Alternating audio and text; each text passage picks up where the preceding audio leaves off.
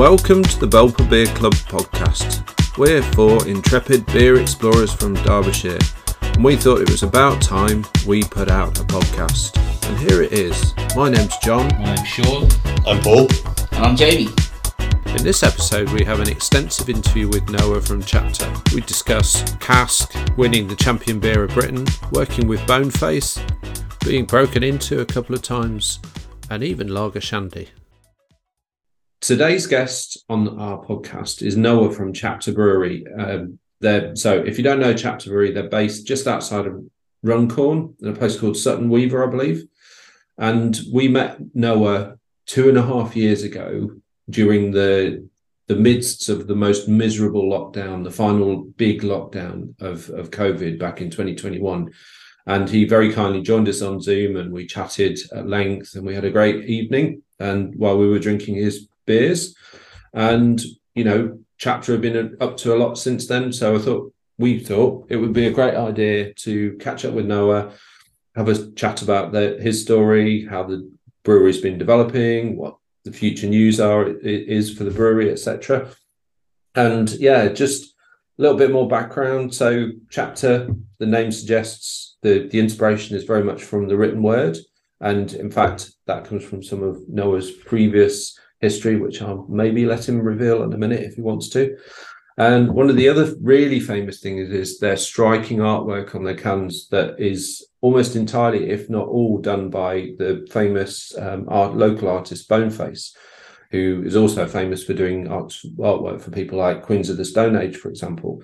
And yeah, the labels often talk about reading suggestions. So rather than pairing with food, actually pairing with things that people can read while they're drinking their beer. So Noah, would you like to introduce yourself and tell us about Chapter's journey today? Yeah, well, hello. It's funny you saying that. I mean, it would be interesting to try and remember what I said 2.5 years ago, because it was quite a different time for all of us, really. You had longer hair for sure. Yeah. Well, the funny thing is, I actually had a haircut today, especially for this podcast. It's not being videoed. This afternoon, I had hair down to my nipples, and I've had it cut off. Yeah. So yeah, it's a shame. I hope it's not like a Samson thing where suddenly I've got no brewing prowess whatsoever. I will take a photo of you anyway, so at least we got that. Yeah. I'm also wearing my specs, which I've been told don't not particularly flattering, but there we go. I can see you guys at least. Yeah. So yeah, it's a long time, isn't it? It's funny to think about how different everything was back then to now, in terms of it's really hard to. It feels very much like 3 different phases of the brewery in terms of like pre-pandemic, pandemic, and then now. A lot of things have changed for the better since the pandemic in terms of the brewery. Our small pack, for example, the fact that we are in cans and we were able to do our small pack, and we were forced to change our methodology for what we did for small pack because of the pandemic. And that's been great for us in that respect. It kind of gave us that kick that we needed to do, because we were being a little bit cautious about, should we go into can? If we're going to go into can, what should we do? How should we do it? And the pandemic basically made us realize that we've got so much stock in fermenters. We've got to do something, and we don't have the manpower. Everyone's on furlough. So we banged it all into can, and it worked. You mentioned about the artwork. I realize I've gone straight in here without any. No, absolutely. But in terms of so suddenly the artwork had much more center stage because you've got so much more volume or real estate on a can. Yeah. So we went for it because we had to, and it absolutely paid off and made a difference. Cans were selling so much better for us than bottles, and there's all the arguments about 330s, 440s, bottles versus cans, whether or not I know some people who say like, I'm not going to change anything until the Colonel start canning, which is I really like that. A couple of my really good friends have kind of said that, and that's a very honourable thing to do. But I need the cash. I need the cash to pay for treats for the dog. So I'm quite happy to go into cans. But it really made a difference for us kind of doing that. So that, and then now we're what I'd call kind of post-pandemic, and it's not like it was pre-pandemic. So it's been a very, very strange. Well, we've been going nearly for 7 years. Wow. And it's been a very strange 7 years. You know, we've had a good run up, and then that kind of crazy time, and then now it's good again, but in a very different way. And lots of things have changed, and lots of things have changed. And in particular, I think pubs and their buying habits have changed. And that's something which is really weird, I think. And not only for us as trying to sell beer, but also for pubs when they're trying to buy beer. They're now having to deal with their customers and their customers' way of buying, which obviously has an impact on us when we're trying to flog them as much beer as possible. So what does your landscape of your beer outlet look like now at the moment? Yeah, how much of it is cask, keg, cans? You know, what does that kind of now?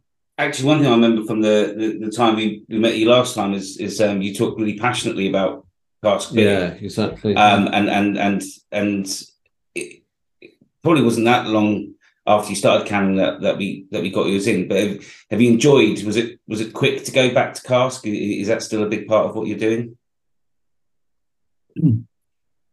So without being too kind of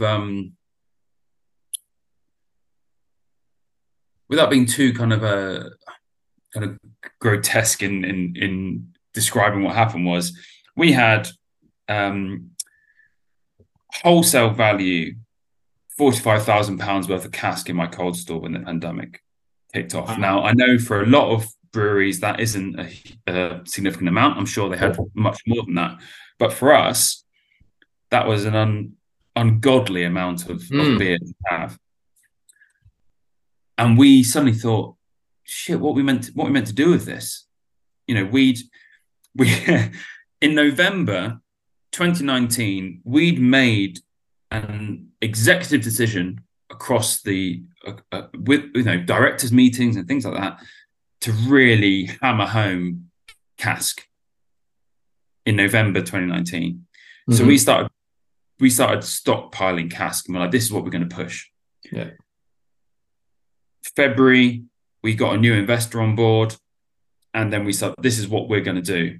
March, it was the pandemic. Mm-hmm. So we had this stockpile of £40,000 to £45,000 worth of wholesale value cask. And then I was on my own again. I'd furloughed all my staff, and it's like, what do we do? So we then started putting it all into mini casks and shipping that out. And luckily we got it all out, and we covered our costs. And even that didn't put me off selling cask beer. It was I know that we make really great cask beer. Our keg is really good. Our cans are really good. Our cask is what is getting us universal acclaim. It's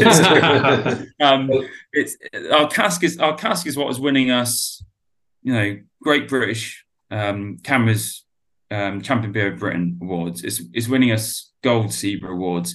It's getting us into pubs, out with the kind of the local environment that we're in. So we know that we're good at cask. So why would we not do that? Mm-hmm. And we realized that we're not only are we good at it, but it's what we like. It's what we like drinking. It's what we like making. I like the romanticism of it. I like the fact that it has that little bit of nuance, that little bit of that artisanal nature of the fact that somebody else has to do something to it to make it great. Yeah. And there's something quite nice about that. There's also a risk in that, of course. If you go somewhere, and I've been places and I've asked them to take my beer off because it's not good. Yeah. But I've also made sure that I've compensated them for that. Mm-hmm. You know, I don't just go, this isn't right, take it off. Oh, by the way, I make that. I've made sure that it's like, this isn't right. Can I speak to the person, and we make sure it's a friendly transaction of stuff. And it's about me making sure that they're happy, I'm happy, the punter is happy. Everyone has to. It's a very much a Venn diagram of making sure everything's okay. And for me, the idea of stopping cask because it was tricky during the pandemic seemed a little bit flippant, really. For us, we're still I'd have to actually do the proper maths, but in my head, I think we're still about 65% cask, maybe 30% keg, and the rest in small pack. Right. Okay. That's how I kind of see us as a brewery. I'd have to actually have done some homework and looked at the numbers. We see a pie chart of that. Where's the pie chart? Where's the data? The data? Get yourself an apple pie, slice it up into Yeah. What was it Gove said? We're fed up of experts. We don't need any of that shit. Going on. But no, I think we are still kind of cask heavy in our output, and that is through design. Yeah, well, we've seen your cask around the country. You know, I mean, when we first came across you guys, not many people around here have certainly heard of you. No. And now we see you quite regularly, especially when there's a beer festival on or something. Someone's putting a few specials in for an occasion or whatever. You're coming up quite regularly, so that's good news all around. Because, as you said, I mean, I think for us, I think in terms of like our cask output, we've got. I avoided the kind of core range thing for a little while, and we still don't technically have a proper core range, but we do have what I kind of, if I had to kind of really boil it down, we have like a core range, secondary range, a tertiary range, then we kind of got a few other things that kind of just float in and out. But we do have 3 beers that we always try and have in stock in cask, because we know that they're good, they're solid, and they will be either at these kind of events that you're talking about, the camera festivals. Well, there's more like mini festivals I'm talking about, where somebody's just putting a few extra casks on. You know, you're definitely coming across on that kind of scene. Oh, that's good. That's good. I mean, it's even better when people are putting our beers on and I don't know about them. You know, that shows that the stuff that we're putting out to distributors is being picked up by other people. Either they know what we're doing, or they've been, even if they just spotted them on a list and they think it looks nice. What more do you want, really? I think it's name recognition. I think, certainly in this area, you've gone from zero name recognition to most people have heard of it. So that's some kind of progress, I would say. Yeah. What, zero to anything is progress, right? That's great. That's great. And the artwork on the cans, because if someone sees you in a bottle shop and you've got, recognizable cans, and then they're going into a cask environment, they're going to remember the can, they're going to remember the name, and they're going to maybe potentially order it on that basis. So, so going back to I think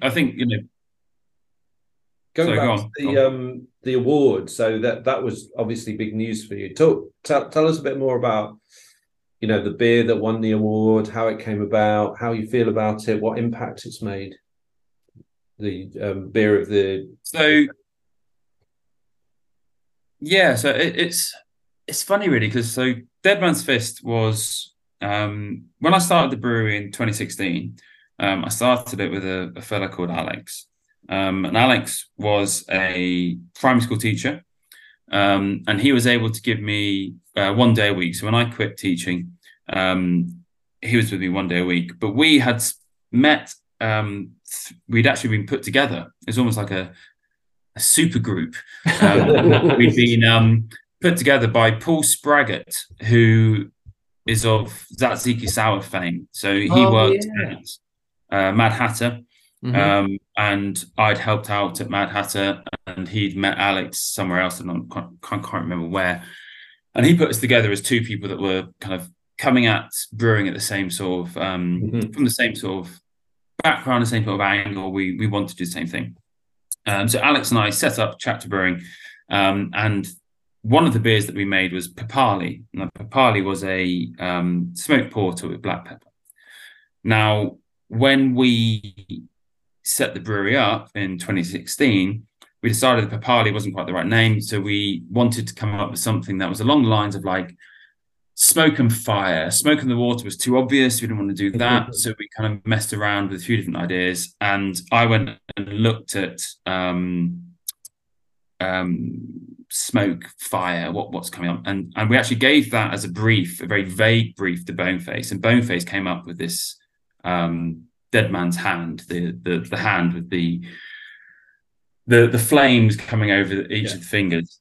And I then saw that and then looked into that. So that was one of the few instances where Boneface came up with the art prior to me finding the literature that linked to that art. Cool. And it wasn't until much later on somebody said, "Oh yeah, Draco Malfoy used a dead man's hand to get out of the room of requirement in Harry Potter." And I was like, "Oh yeah, we know he actually did."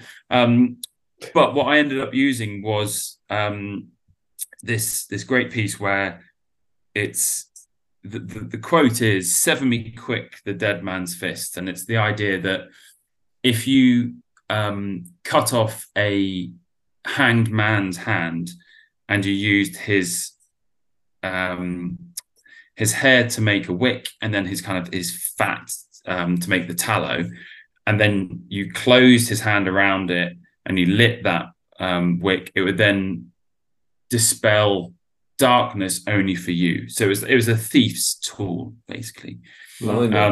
And I love that idea of this fact that we've got this dead man's fist, which is a long name, a name which people try and take the piss out of. I'll have a fisting, all that kind of stuff. It does happen.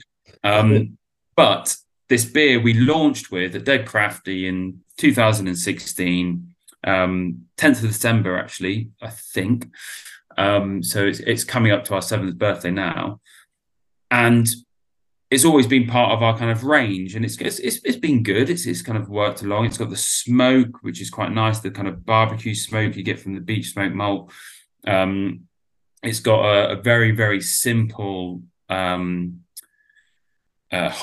hop bill of Magnum and Sladek. You might want to beep that out. And it's very, very simple. And then we use all this kind of black pepper, which we the first time we brewed it on a full scale, we tried to use hand blenders, which didn't work. And then luckily Damien brought along his homebrew mill, so now we crunch all the black pepper through that. Yeah. And we just started putting that out.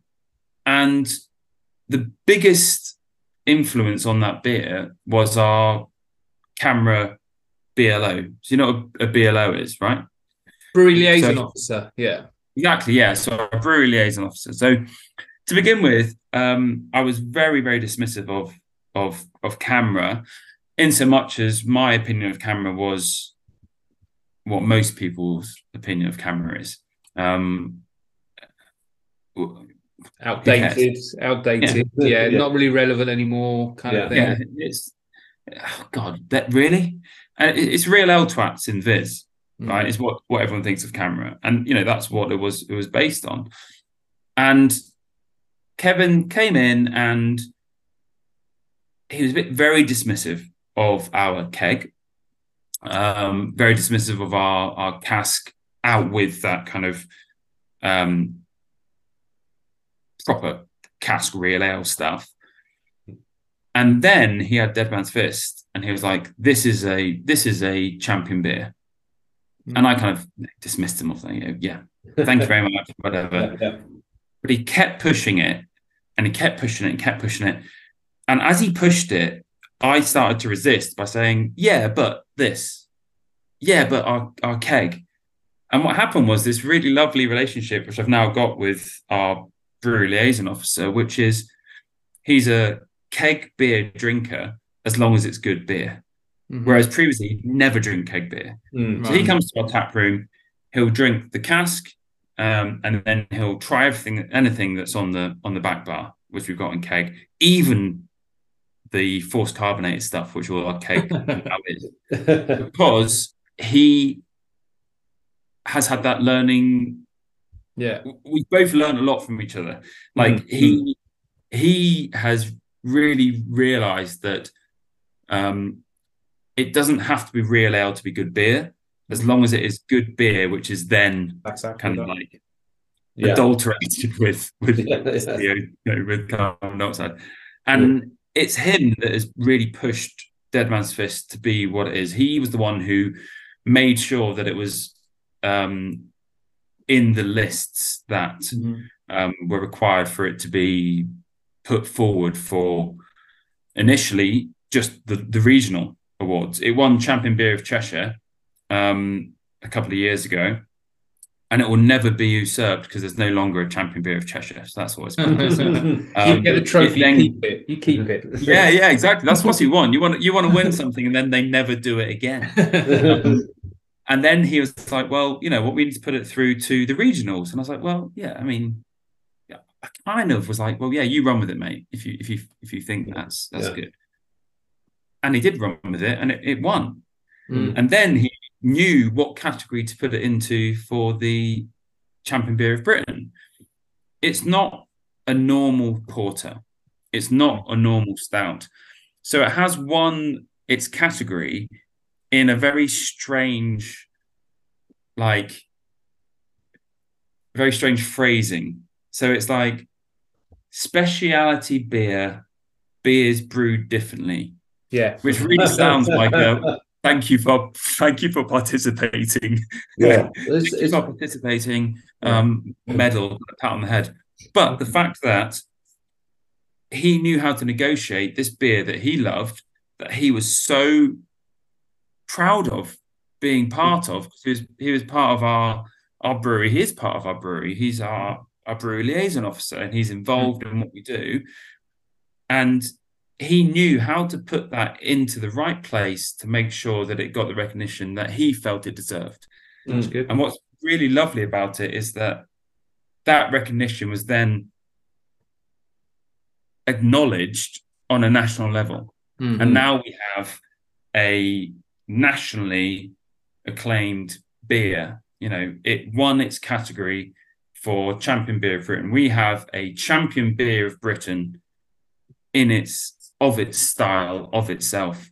And that's something which is, a real boon for the brewery, but also something which the team and Kevin are so proud of. And that's all thanks to him making sure that he kept going with what he felt was something really important. And that's where CAMRA, I think, if CAMRA is done right, then that's the sort of thing which he found his little brewery just outside of Runcorn, and he's pushed it because he believed in it, and it won this national award. And that's what CAMRA should be. And that's what CAMRA isn't in general. But he's an absolute prime example of what it can be.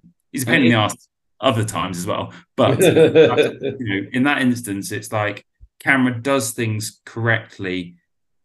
And it's a really good example of what CAMRA can do, I think.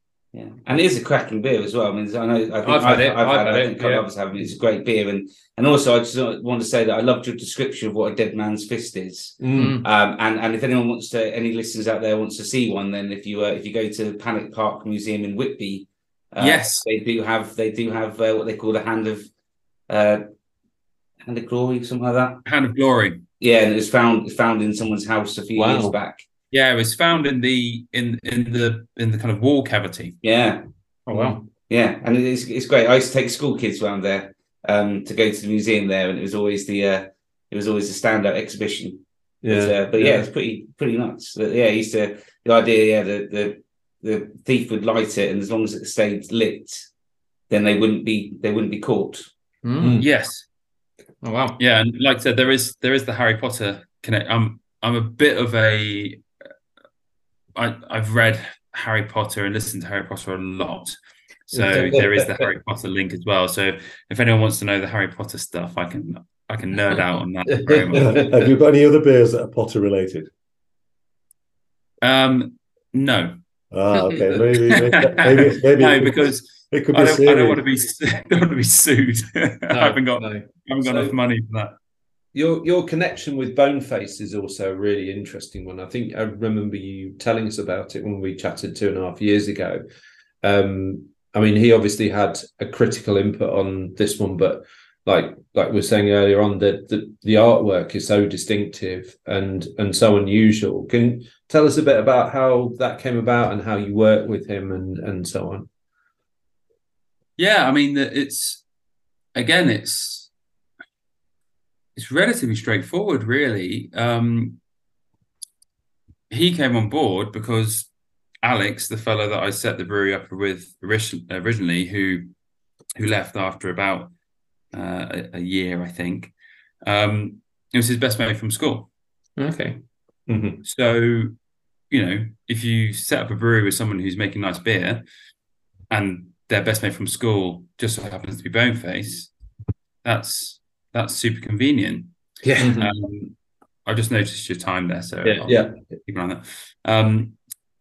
So that's super convenient, and it also turned out that Boneface was doing a lot of work abroad, and he had a lovely little whippet called Corvo that he was not able really to look after anymore because he was abroad so much.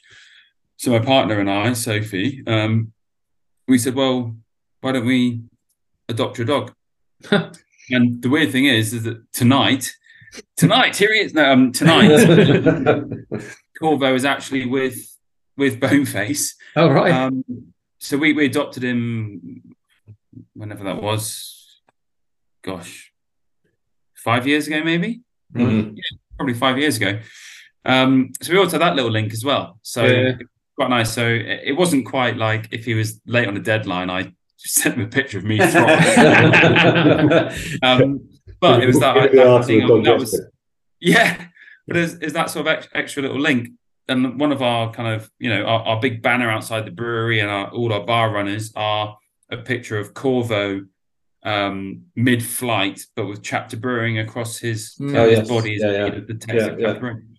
And yeah, like I said, tonight I was out in the trade today chatting to people, and Boneface very kindly kind of was able to look after him, and yeah, so it's a really nice kind of relationship that we've got with Boneface. Try not to drop his name, and the fact that he does all this stuff with these megastars. I went to what was it? So Queens of Stone Age were playing in Halifax a few months ago in that amazing venue. Can't remember what it was called off the top of my head, but it's like Peace Hall. Was it the Peace Hall? Peace Hall. Yes. Oh my God, what an amazing venue. And we kind of walk in, and I've known this guy for a long time, and he's quite quiet, and he's lovely, and we kind of go for a pint, and I talk to him about the poem, or I talk about the book. I mean, then we have a few beers, and it's all kind of just like mates. And then you turn up at this event, and it's like, here's your AAA pass, Mr. Boneface. Oh, Andrew, mate, there you go, off you go. And we're in the families only bit with Queens of the Stone Age, chatting to the band. And I remember I was sitting there having to describe the difference between cask and keg beer to the drummer from Queens of the Stone Age. And you go, what's going on? It was such a weird, we're sat in the Black Cat on Smithdown Road chatting about the next beer. And then a week later, I'm sat describing the difference of UK beers to American beers, and hazy beers are shit, aren't they? God, how much respect? It was a mad experience. So yeah, you kind of got those kind of that's what's so interesting about Boneface, is that he was absolutely unfazed by that kind of superstardom. Yeah. And he was just so he was completely, there was no difference between me going for a pint with him at the pub and him sitting with Queens of Stone Age. Mm. And I was having to use all of my GCSE drama skills to not show that I was scared. And yeah, it was great. And it's one of the things that I think really makes our brand, if you want to call it that, is that people do look at things, and if your artwork's crap or if your branding's crap, you've got to make sure your beer's great. Yeah. And I think we're really lucky in that we're pretty much both sides. So if you have the beer and you go, well, that's good, what does it look like? Oh, the artwork's cool. And if you look at the artwork and you have the beer, you go, oh, I haven't been let down by the beer compared to the artwork. Yeah. And I think we've got a really good balance there. And the fact that we're getting amazing artwork from somebody who is so well sought after, so well respected globally, based on the fact that I met a guy once, and he introduced me to somebody else, and now we're friends. I mean, doesn't get much better than that, really. And I guess you get mates rates as well. I'm not going to go into that. But, no. Which is best not. But yeah, I mean, I know how much. I know how much he charges us, and I know how much he charges other people. And yeah, I mean, we're very lucky to have him on board. Yeah.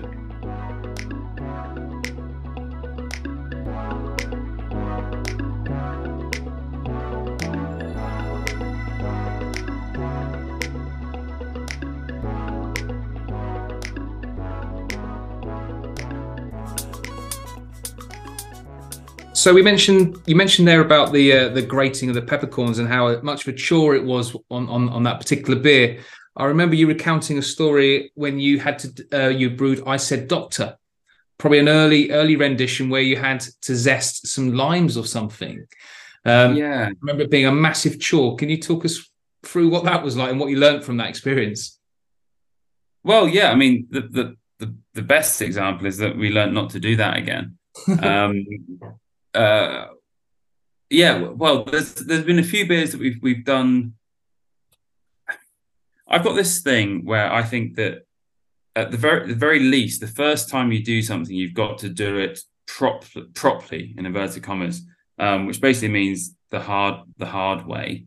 When we did I Said Doctor, we hand toasted the coconut, and we hand zested a load of limes, and that realistically wasn't a good use of anyone's time, or a good use of the ingredients that we had. So the next time that we brewed it, we bought toasted coconut, and we bought packs of zest. Weirdly, which the zest came from Zuma Zest, who are based in Marsh Barton, which is in Exeter, which is where I'm from. So it's very weird, kind of calling this kind of number, and hearing people that were kind of from where I'm from. Yeah, although I really, I sound like I went to some private school somewhere, but everyone in Exeter sounds like me. And then as soon as you're outside of Exeter, it goes proper into Devon. But yeah, I appreciate I do sound like I went to a very fancy public school, and actually, well, it could I promise I went to a state school. It's fine. I grew up in Plymouth, so I know Exeter quite well. So yeah, well, we've all got problems, mate. Well, it sounds very posh if you actually go, where you're from, limes are, just hanging off the trees somewhere, sounds. Oh, well, yeah, exactly. Sounds good.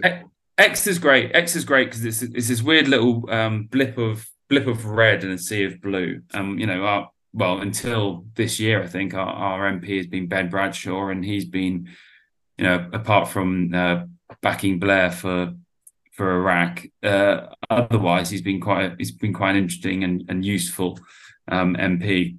But yeah, we just why would I be buying zest from somewhere like Marsh Barton in Exeter which at one point had the highest density of car dealerships in Europe. I mean, it's this mad kind of stats. You don't really know what's going on. So we started doing that, and then we realized that actually it wasn't commercially viable to do that. I've done not so many, but I've done many podcasts where I've slagged off people that use flavorings, essences, all of those things. I realized that the only way to make that beer viable would be to use essences. And I even did an experiment where I used kind of coconut, and I got lime, and then I got a coconut ice cream essence. And I did all the experiments. And when I worked out that if I just used the coconut ice cream with some lime essence, the amount that I would save on one single brew would mean that I could brew it 4 times over. What? I was so cross that I stopped brewing the beer. Because it was the thing of, I know that it's not real. I know it doesn't taste right. I know that it's fake. And there's a lot of breweries that use essences and not necessarily flavorings, but for me, it just feels like such an easy way out. So we kind of stopped doing that. And I think one of the best examples is that we used to make a beer called Light, which is just about to re-release. The first time we brewed it, we had to go and clear out the entire of Merseyside of melons. So we had 150 melons, right? We'd gone to 3 or 4 different Asdas, a couple of Tesco's and whatever else. And it's myself and Damien, and we just were chopping and scooping and doing all these things with this melon. The next time we brewed it, we used melon balls. The next time we brewed it, we used melon puree. We tried to brew it recently with concentrate and it didn't work. So we went back to using melon balls. And it's that thing of, I just don't want to use the essence. Cupcake world. I don't want to go and like just tip it in. For me, it's something that it has to be at least a little bit real for it to be viable, and for me to be able to get behind it and push it. And it's like one of the beers that we've had that's been getting loads of really great reviews recently is we made we've got a series of beers called the Fardel Barrels. And I think if you've got a can of our barley wine, that will be the first release that we did of the Fardel Barrels. And it's a poem by Charles Baudelaire, where it's called Let's Get Drunk. And I put the actual name of the poem in the original French. So just to kind of avoid the Portman group kind of kicking off on me for some reason. And there's a line in it where he talks about having this kind of, it's almost like a tramp kind of walking around, and he's got his pack on his back, and it's this fardel, which is like a burden. And it's something that you carry with you for a long time. And the barrels for me at that stage, where we had all these amazing barrels, but they were just there, they're in the way. And you do have to look after them, and you have to carry them with you for a certain amount of time. So we had this kind of Fardel barrel series where we just mix and match and we play around with the barrels. And what I wanted to do was release this, an interesting beer. I'll tell you what, I'll have a swig of beer and then I'll give you an exclusive. Ooh. So we had this amazing connection with a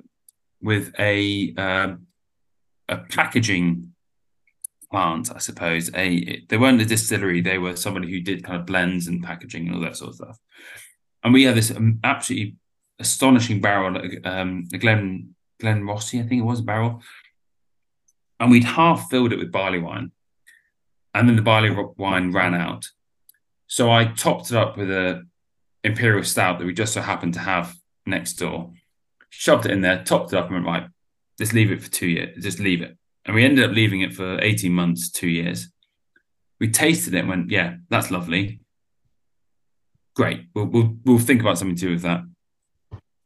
And we were kind of doing a bit of a clear out in the cold store, and we found some of the coconut left over from the last batch of I Said Doctor that we'd done the year before, and we hadn't used. You had to buy a certain amount. Yeah. And we went, well, we've got this. Let's lob that in and see what happens.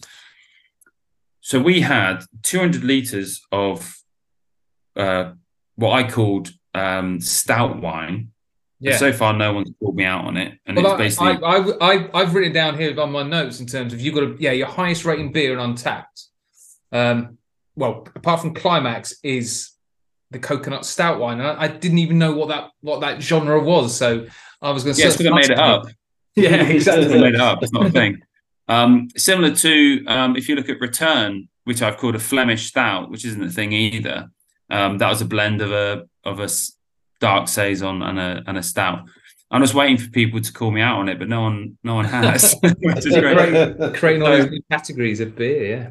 Well, the thing is, a barley wine and a stout blend isn't new, but what people in America call it is a barley wine stout blend. Right. And that's, for me, that's too long to put on a badge, so I just called it a stout wine. And it's rolled and no one's really kicked up a fuss about it.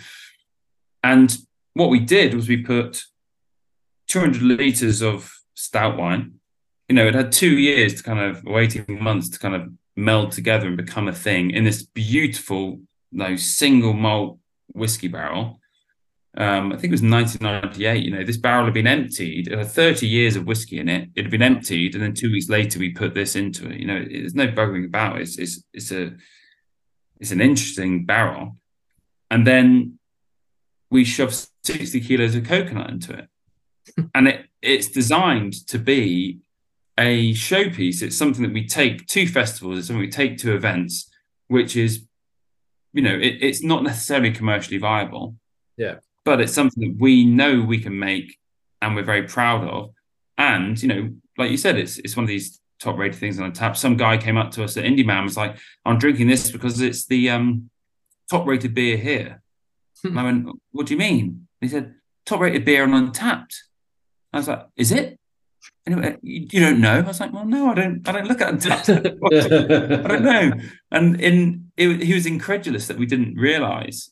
Yeah. But for us, it's like we're making this thing which we're really proud of, and it tastes like coconut. But we're most proud of the fact it doesn't taste like sun cream. And that's the difference. When you've got real coconut, to make it work, it's cripplingly expensive to do. Yeah. I'm intrigued by it. So I'm intrigued by how much celery you had to get for that. Was it Roadside Picnic? So Roadside Picnic is one that I meant to brew it this year, and I basically kind of forgot. Celery is a really difficult flavour to get in. I think we're the only people that's ever made one. The crucial or the secret is really to make sure that you've got celery seed. You make like a celery seed tea. Okay. It's like when we made a watercress and grapefruit sour. And I spoke to the guys at, I'm going to get it wrong, but I think it's Cern Abbey. You know, they've got like, you know, where's that place with the chalk man in the... Cern Abbey. Cern Abbey. And I asked them about how they'd made a watercress pale. But oh my God, watercress seeds, that is so expensive. Unbelievably expensive. So yeah, we, you know, with Roadside Picnic, the idea is if you have a really kind of really light, delicate base sour, and we use a shitload of celery, local celery from a market in Chester, and then we prime it with celery seed, kind of tea, like an adjunct, really, to get that flavour into it. But yeah, we haven't brewed that for a little while. It's one of those beers where I really like it, but it's so divisive that you kind of want to make sure that you have enough customers that you can sell a whole batch in a one-er. You don't want to be up a head of demand and steam for it, I suppose. Yeah, I mean, it's not like basically you want to sell lots of people one keg of it, because even if they like it, they're unlikely to buy a second keg of it, if that makes sense. Yeah. I mean, the other favourite that we had on our first night when we shared your beers was Netting the Sun, the wit beer, which kind of set me in. Was one of the, I think I'd like to think, is one of the inspirations for what we've been brewing quite a lot of, which is wit beer, that and Allagash White, of course. But that was a bit of a revelation at the time. So is that one that you're still brewing from time to time? I think might have made a slight return, maybe. Yeah. So I'm just spilling beer here as you're talking to me. So Netting the Sun, we brewed again, and we kind of brew it.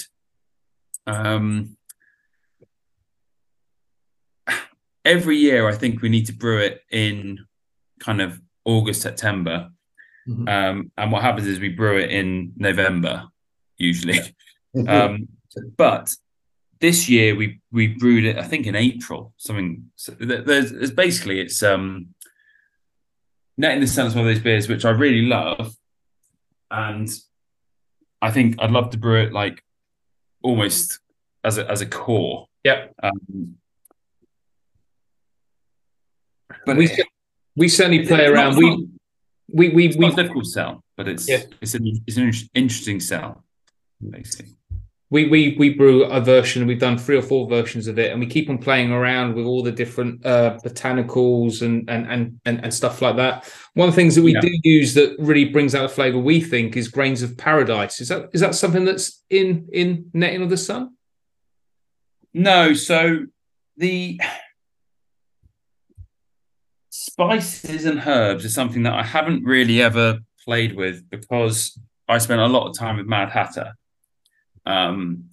And I think that they both absolutely nailed the epitome of using herbs and spices in a beer, and also whatever the opposite of epitome is, because they made some stuff that was fucking awful with.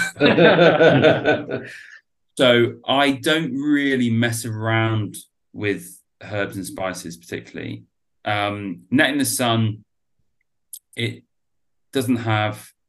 has chamomile in it. It has grapefruit, a bit of lemon, and orange, I think. Okay. It has East Kent Goldings, which means that it gives a little bit of kind of spiciness, only a touch of spiciness, and a little bit of the fruitiness from that. And then it uses like a wit beer yeast, maybe T58 off the top of my head. I can't quite remember. But yeah, it might have coriander, Indian coriander. Yeah, that's usually the thing that goes in wits, isn't it? Yeah, we use that. I'd have to look it up, and I'm absolutely happy to share that with you. But I'd have to look it up. Well, that'd be great.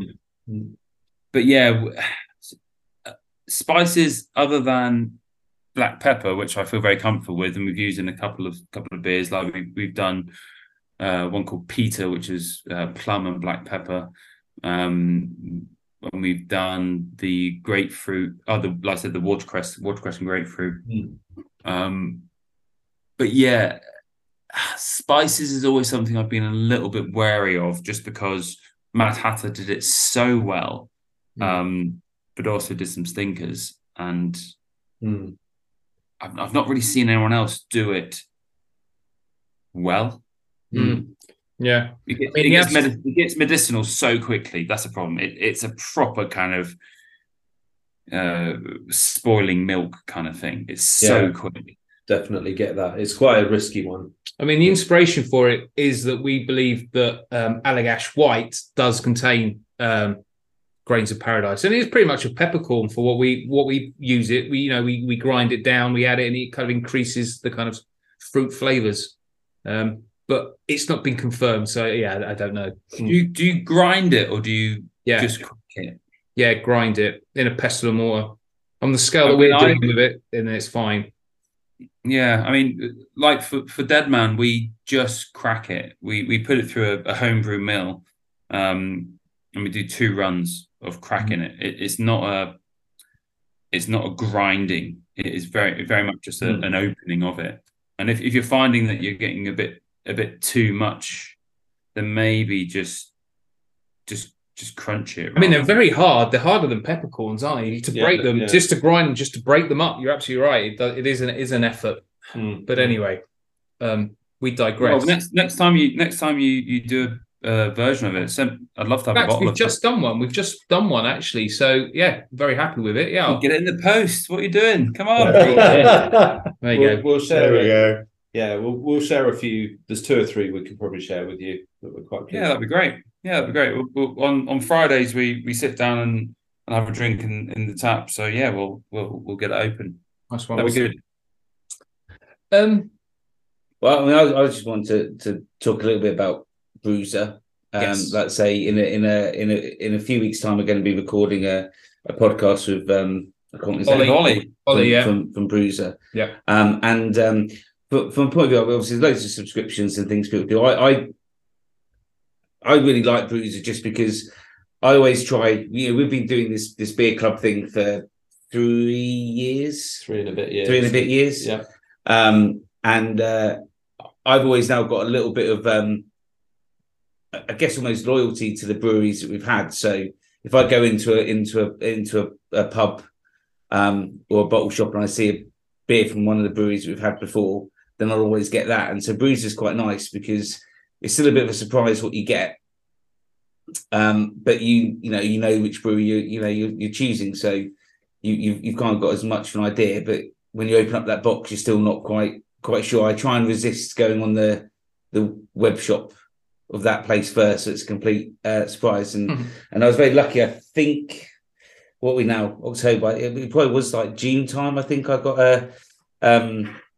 a chapter box, and it was an absolute stonker. Great.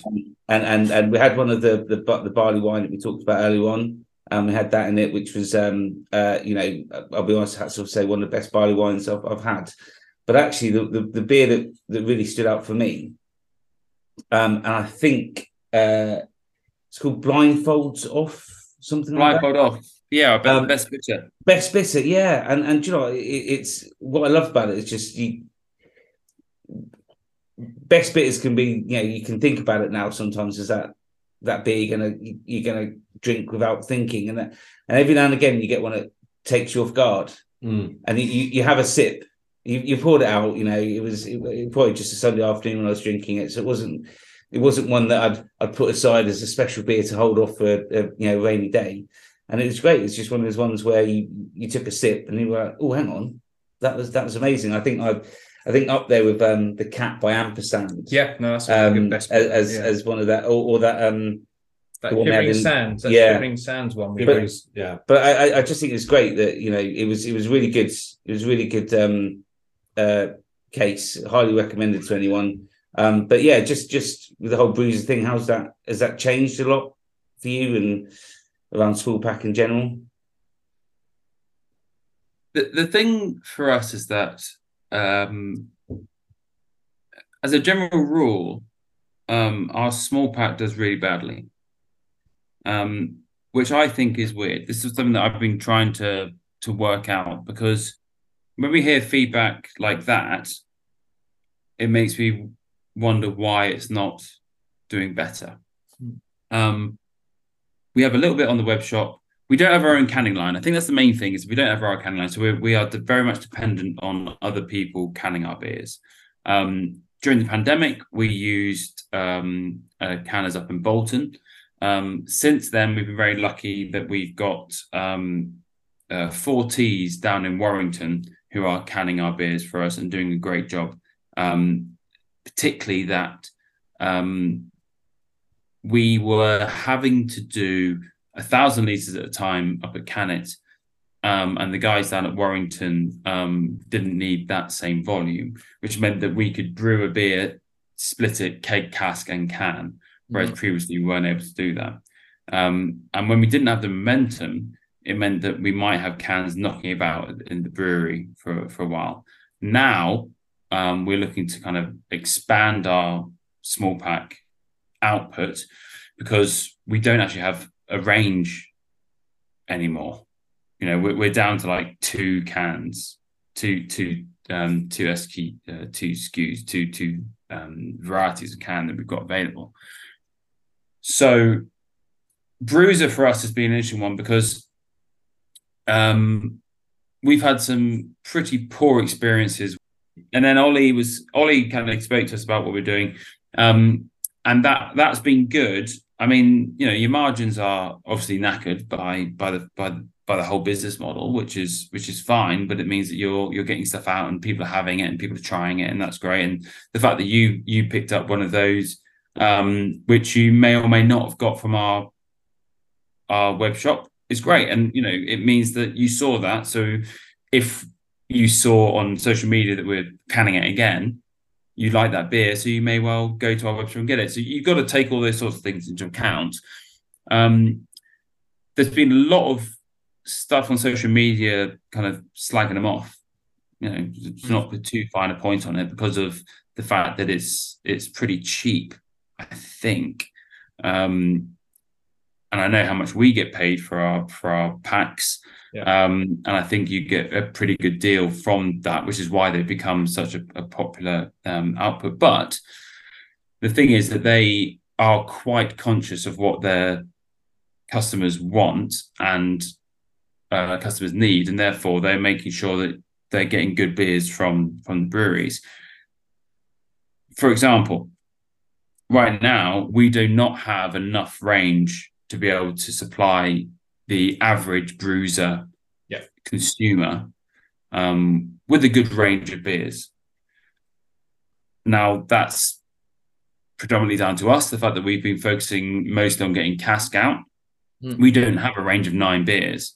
Now, if you're getting a bruiser box, you want to make sure you have 9 different beers, or at least not too many duplicates.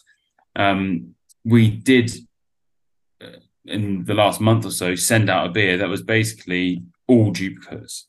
But we made sure that, or Ollie made sure that his customers were comfortable with the fact they were going to be getting duplicates. So there's that little bit of customer patois, that kind of conversation between the two, which is important. I was one of those customers a couple of months back where I got advised there would be multiple duplicates, and was I happy to continue? And I said, yes, absolutely. I'd much rather have a duplicate of a good beer than a rubbish beer. So yeah, I bought into that in terms of I don't get into the whole duplicate. I am expecting 9 unique beers. That's not what I'm in it for. But yeah, I got your beer. I got your box. Yeah, I think we want to have range, right? I mean, but what's been interesting is that, again, since the pandemic, the consistency has been so, the consistency has not been consistent. So we've been having to work a little bit reactionary. We have had to be very reactionary to what's happening. And what I want is to make sure that we always have, my aim is to make sure we always have a 6-pack. If someone comes in and wants to buy, doesn't know what they're doing, 6-pack, there you go. You've got a couple of pales, a stout, one weird one, and a strong one. There you go. Off you go. For me, that's what I want. Someone to come get out the fridge. At the very least, is a 6-pack. So we're building up to that. Again, we've had a bit of a run of our beers, especially the kind of pale stuff recently, which has taken us a little bit by surprise because we haven't had that before. So we're still kind of having to respond a little bit. We're still a little bit slow because we don't have our own canning line. We're having to kind of fit in with other people. But as of today, another exclusive for you. I've now got 3 different people that can can for us. So we should be in a position where we can get all our core beers canned on a grander scale, which means we'll always have Deadman, Taller, Candata. We've then got the kind of weirder stuff, which we know we can go and get canned.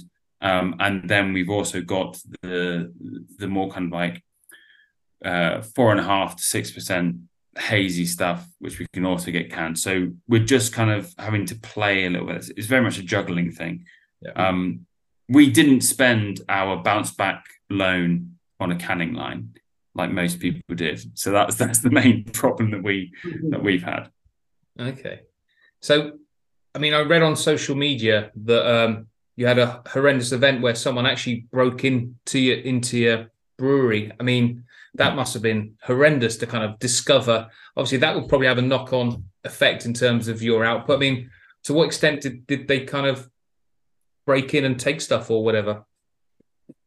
It was the second time it's happened. The first time it happened 2 years ago. The damage was minimal, but they took a lot of cash. Since then, we haven't had any cash on site. And this time, the damage was more significant, but in a weird kind of Stockholm syndrome-y way.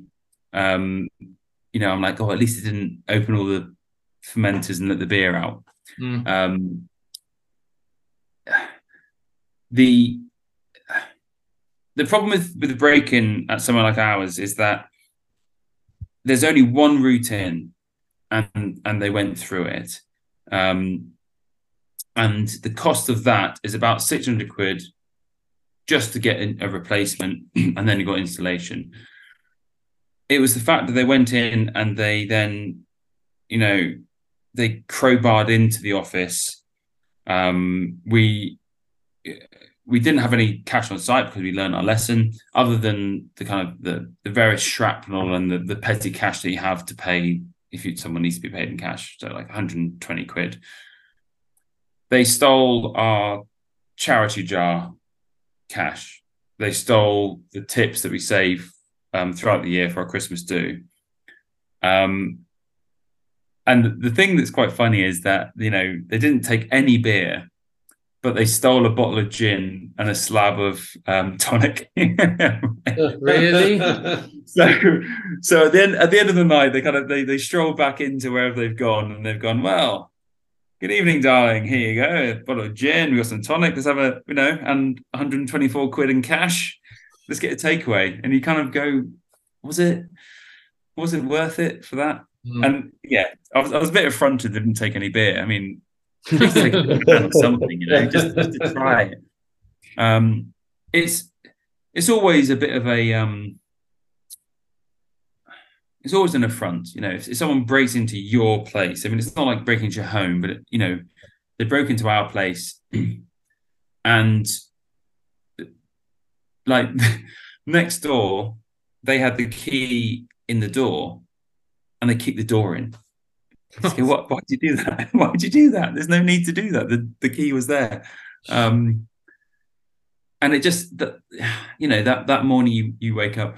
My favorite thing is that the next day we have our tap room open, and what was it, a PCSO?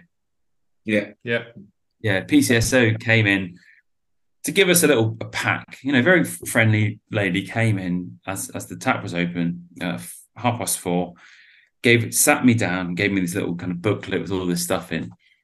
And as she came in and sat down, everyone outside necked their drinks and fucked off. Oh. And they're all like, uh-oh, don't want to be here. I'm out of here. It was just really funny. And it says more about our punters than it does about anything else. But it was one of those things you think, well, that could be in a sketch show, Yeah. But yeah, I mean, the police came in, did their thing, helpful, but what can they do?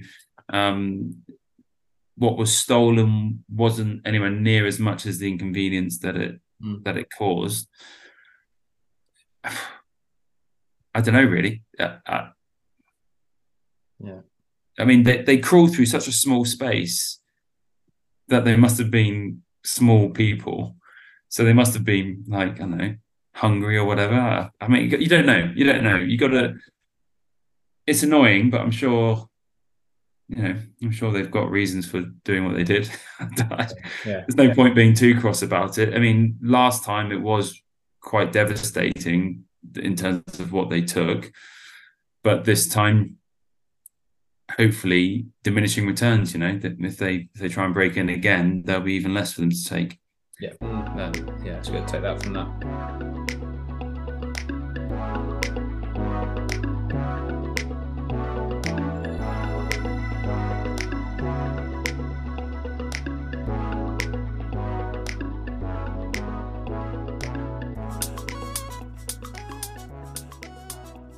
Yeah. Just a couple of list of questions to see what you think about.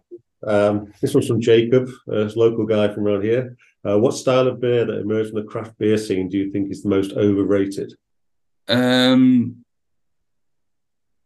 IPA, I think. Really? Oh, I do like a triple. I do like a triple.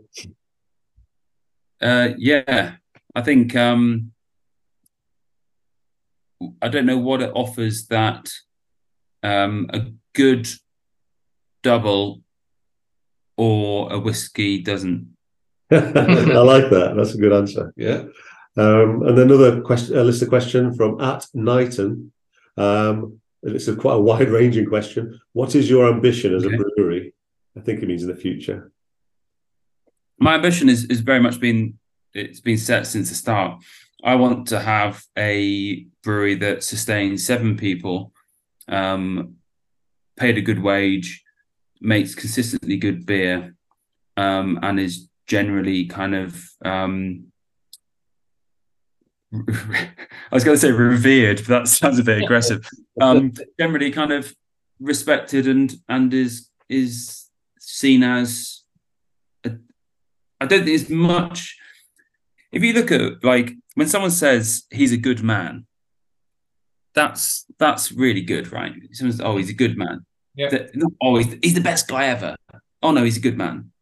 That for me is like the epitome of if someone said about me, oh, Noah, he's a good man. That's what I want to be. And that's what I want my brewery to be. I want to have a staff of 7 people, which is a nice kind of mythical, magical number. Everyone's looked after. Everyone's happy. Low turnover of staff. I think that's really important. If you've got a high turnover of staff, then you're doing something wrong. Mm-hmm. And just making good beer that everyone's happy with, everyone wants to drink. And yeah, I mean, I don't want to make millions of pounds. If I'd done that, I'd have stayed in teaching. Am I right? Of course, you know. It's for me. It's yeah. My the kind of ambitions of the brewery is a good size, a good output, a good understanding of what we're doing, and for people to have a good opinion of what we do, who we are, and what we make. A great answer. Yeah, I like that. Yeah, that's brilliant. Thank you. Cool. On to quickfire. Yeah. So quickfire. There's actually one sneaky one at the end of it. It's a really simple one. Because I know we've given you a bit of a heads up, but the first one is biggest influence on the brewery. The biggest influence on the brewery is twofold, maybe even threefold. Am I allowed that? Am I allowed threefold? Yeah. Mad Hatter, because they were the people who I first started kind of playing with, and they were the ones who kind of told me to go and do it on my own. I think I probably told this story when I was speaking to you last time, that I asked Gaz for a job and he said, I think you should go and, what you're producing as a homebrew, you should go and do this on your own. And it wasn't until later that I realized that maybe he was just saying that so I'd leave him alone. But also that's where I met Paul Spraggett, who is my second fold part of that. Paul Spraggett was he was the creator of the Tzatziki Sour. He was the person who did this triple decoction mash that I got involved in. I think it was like some weird.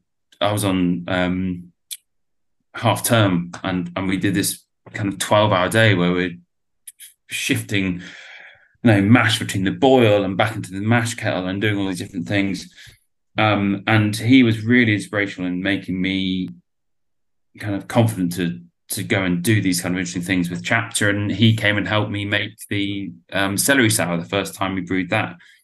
A little weird claim to fame is that we are the first ever 4Pure away from home collab. When he was working for 4Pure, they came and did the celery sour with us, and they've not done that before. And then they got bought out by Lion and whatever else. But he was always a real kind of inspiration to me, and he helped me, and he put me together with Alex, which is how we started the brewery. So he's been kind of properly important to me. And then outside of, how I started, who got me into it, and then in terms of breweries, it's Runaway. Mark at Runaway has always been a massive inspiration for me in terms of how he runs a business, how he composes himself, and then also the beers that he produces. I mean, if you look at two of my favorite beers, which are Dead Man's Fist and AWAS, which is our 6.9% American brown, apart from minor tweaks, there are rip-offs of his smoked porter and his American brown.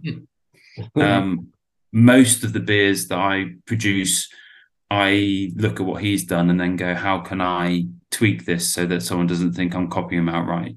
And you've admitted it right here, right now. Everything's plagiarism to some extent, isn't it? Yeah. It's all been done before, and so it's just But he knows this. I've told him this, and I tried to get a job with him before I started a brewery. I've always really been enamored with what he's doing, and especially the new space he's got in Stockport, which I haven't been able to get to yet. I mean, the fact that he can kind of bang out core beers and then put out some kind of weird shit with Galangal or something, and I mean, it's great. He is still, I think, one of the only people left that is still doing what craft brewers were doing circa 2016. I mean, if you look at what Mad Hatter were doing, no one's doing that really. He's still doing that sort of stuff, but it's without the swagger. It's just with nuance. Mm-hmm. Yeah. And what a great thing to have as a brewery, to be able to know that the fact it doesn't do cask is great for me. Basically, because if it's doing cask, I think we'd be fucked. So the second question is, what's your, in your opinion, and I think you might have mentioned it, but you might have something else in the bag, but what's your best beer? So best beer brewed by yourself. Oh, by us? Yeah. It's one of those things where it really depends what mood I'm in. I do think the Greatcoat is really punching at the moment. The beer that we did originally with Behemoth as their drinking beer number 3. To be asked by someone like Behemoth to do a beer with them, they've done Cloudwater. Yeah. They've done Rivington. They've done Red Willow, who I really revere as in terms of Cheshire in particular. You're not going to beat them in terms of cask. I mean, that's who we are competing with. Again, inverted commas. To be asked by Behemoth to do a beer with them was a real privilege, and without blowing our own trumpet, we absolutely smashed the brief. We made a 3.8% West Coast that has all of the attributes you want from a West Coast, but at a drinkable 3.8%. Yeah, I want to make beers where someone goes, I'll have another one of those. Yeah. And it's kind of not even, one of them. Yeah, another one of those. That'd be great. Cheers. Yeah, without thinking about it. Yeah. That's what I want to make. I want to make a beer where you bring a family member who doesn't drink beer and they go, yeah, one more of those would be great. Cheers. Mm-hmm. And not offended or not challenged by it without it being planned. And I think Greatcoat has become one of those beers where it's now part of our core range, basically. Yeah. You don't want to have that moment when you get that drink, you go, it's nice, but I couldn't have a pint. That's it. Yeah. I mean, it's not so much that as it's nice, but I wouldn't want another. Yeah. I'm absolutely happy if people don't want a pint of the coconut stout wine. I don't get affronted by that. But I think it's really important to be able to make beers where someone goes, "Oh yeah, try it. Yeah, you'll be right. Yeah, have one of these." Yeah. And there's something about that for me which I think is really really satisfying as a brewer and as somebody who is, selling beer. It makes it a lot easier to sell beer as well if people are kind of happy to get their mates in on one of these. Yeah, absolutely. Okay, question number 3.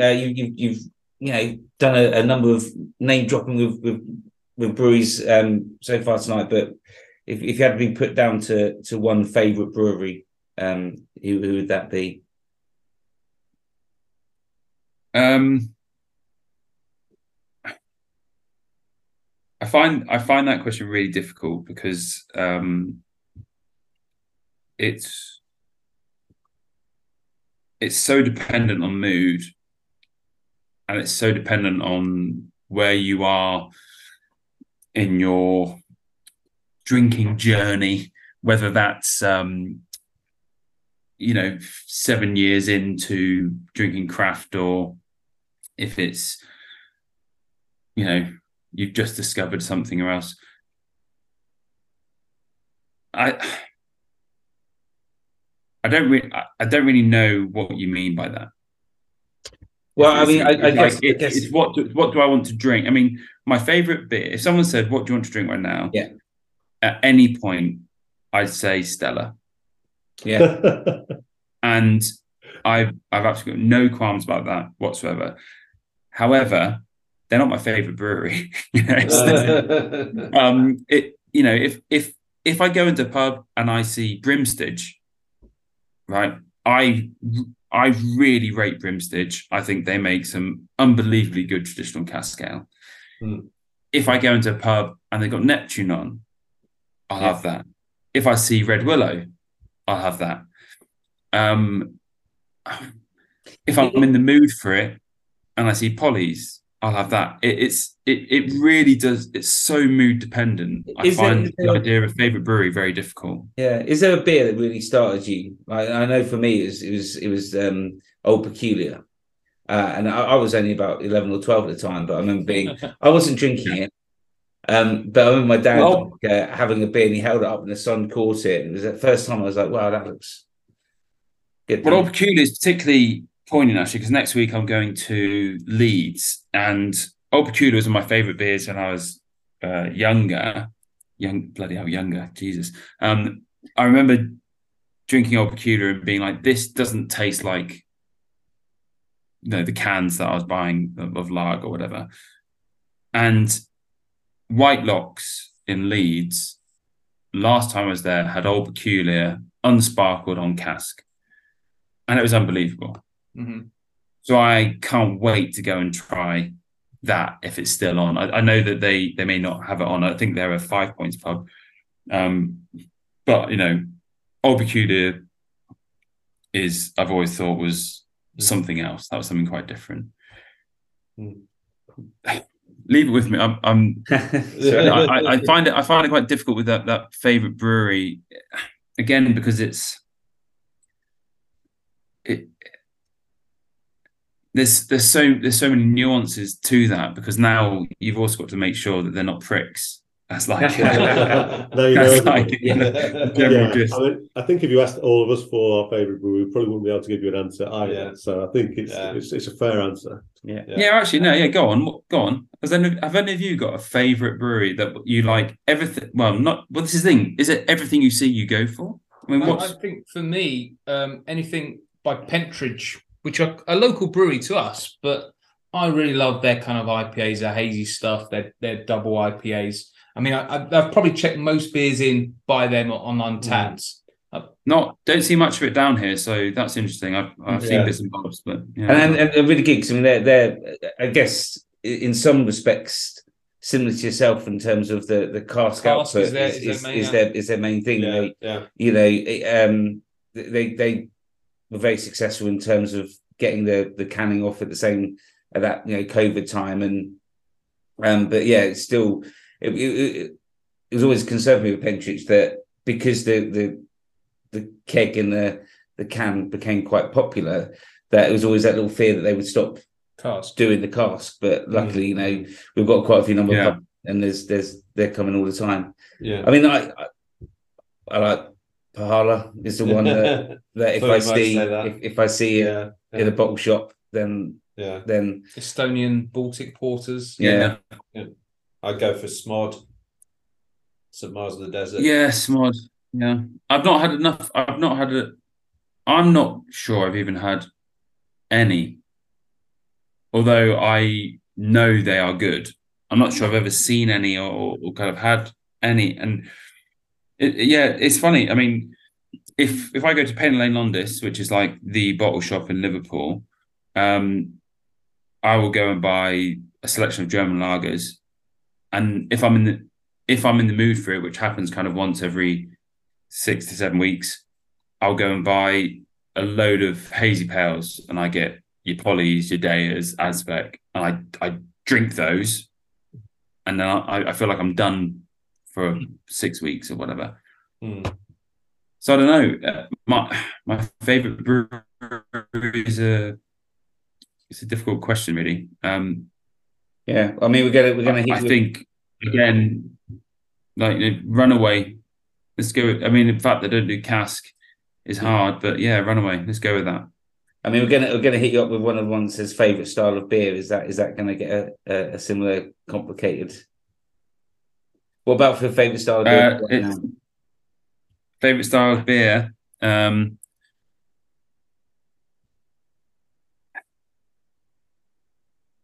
I think I'll answer this in two parts. My off-menu drink, favorite drink would be a Lager Shandy from the Grapes in Liverpool. I think it's like a Angelo Peretti or whatever it is. It's like an Italian lager thing.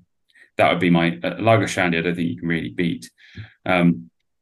But the more that I look at sub 4% West Coast leaning cask, I don't think you can get much better than that, really. I think if you've got a cask ale that is hop forward but not that backs itself, a hop forward pale that backs itself with a good support of malt. Wow, this is turning into that. This is all bullshit, isn't it? Basically, great coat. Great coat is what I mean. Yeah, it's crossing over. Just great coat. I think 3.8%, slightly West Coasty cask. If you can get that in good nick, you try and find a better beer. I mean, I would agree with that, because that's one thing. Obviously, in the last few years on the cask side, you get a lot more variety now. And in terms of what you just described there, that's what I would say the new kid on the block, and you can't really beat it. Yeah, I mean, if you go and have a white rat, that's good. Timmy Taylor's, that's good. All these things are going to, if it's done well, good. That Thiesen's Old Peculiar that I'm looking forward to having next week, that's good. Anything 5 points, whatever, and you just start to you realize you start to gravitate more and more between that golden point of just about sub 4. Mm-hmm. And if you can have a couple of pints of that and then still go and have a good meal, that's what you want, isn't it? And then finish off with a little Stella by the sound of it. I mean, my favorite thing I learned is that I drink quite a lot of Stella Zero, because I think it's cold. I think it's the best alcohol-free beer, apart from Guinness. Guinness Zero is something else. But I learned that you can do half Stella and Stella Zero and make a really good table beer. Interesting. And that's a there really you good go. one. Shandying it, but a different way. Yeah. That's a really good one to do. If you know you've got a lot ahead of you, then then half. Yeah. Brilliant. I like it. I'm just interested in what name you're going to come up with what you're going to call it. As a Table Shandy. A table. Well, yeah, I feel like I've got it should be something to do with, what is it, Stella? Isn't that Streetcar Named Desire? Isn't Tennessee Williams? I'm pretty sure Stella's the name of the character in that. It's Blanche. It is Blind. Oh yeah, that would do. Yeah, Yeah. Isn't it? Something? Yeah. We'll figure out something. I'll think on it, and you can The call it the workshop name of the that podcast. one. Okay, last couple of quick ones. These are thirds, halves, 2/3, or pints. Halves. Good man. And then I'm gonna. This is one I just asked Andy the other week. Have you got a favourite hop? Just come with kind of Columbus. How are we going? Columbus. I really like Columbus. I think that Columbus can be used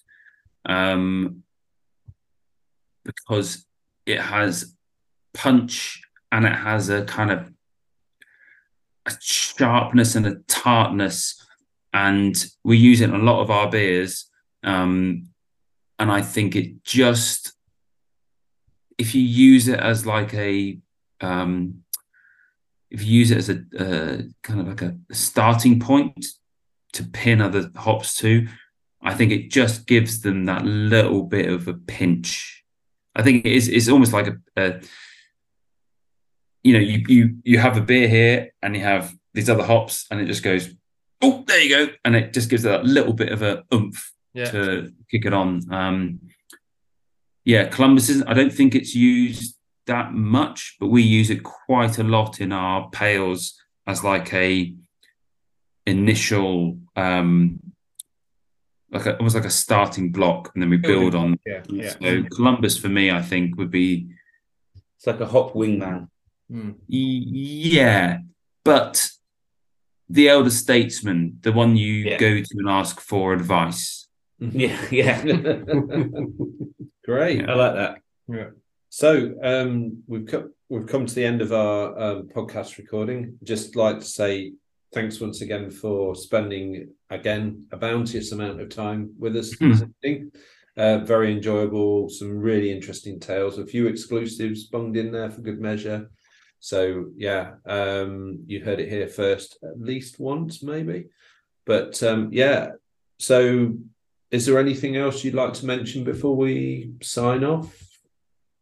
I guess a couple of things. Keep an eye on social media. I'm not particularly good at social media, but keep an eye on that for stuff that comes up on the web shop. And as I said, we now have a few more people that are able to help us with the canning. So we'll have more cans available on the web shop over the next month and going forward into Christmas.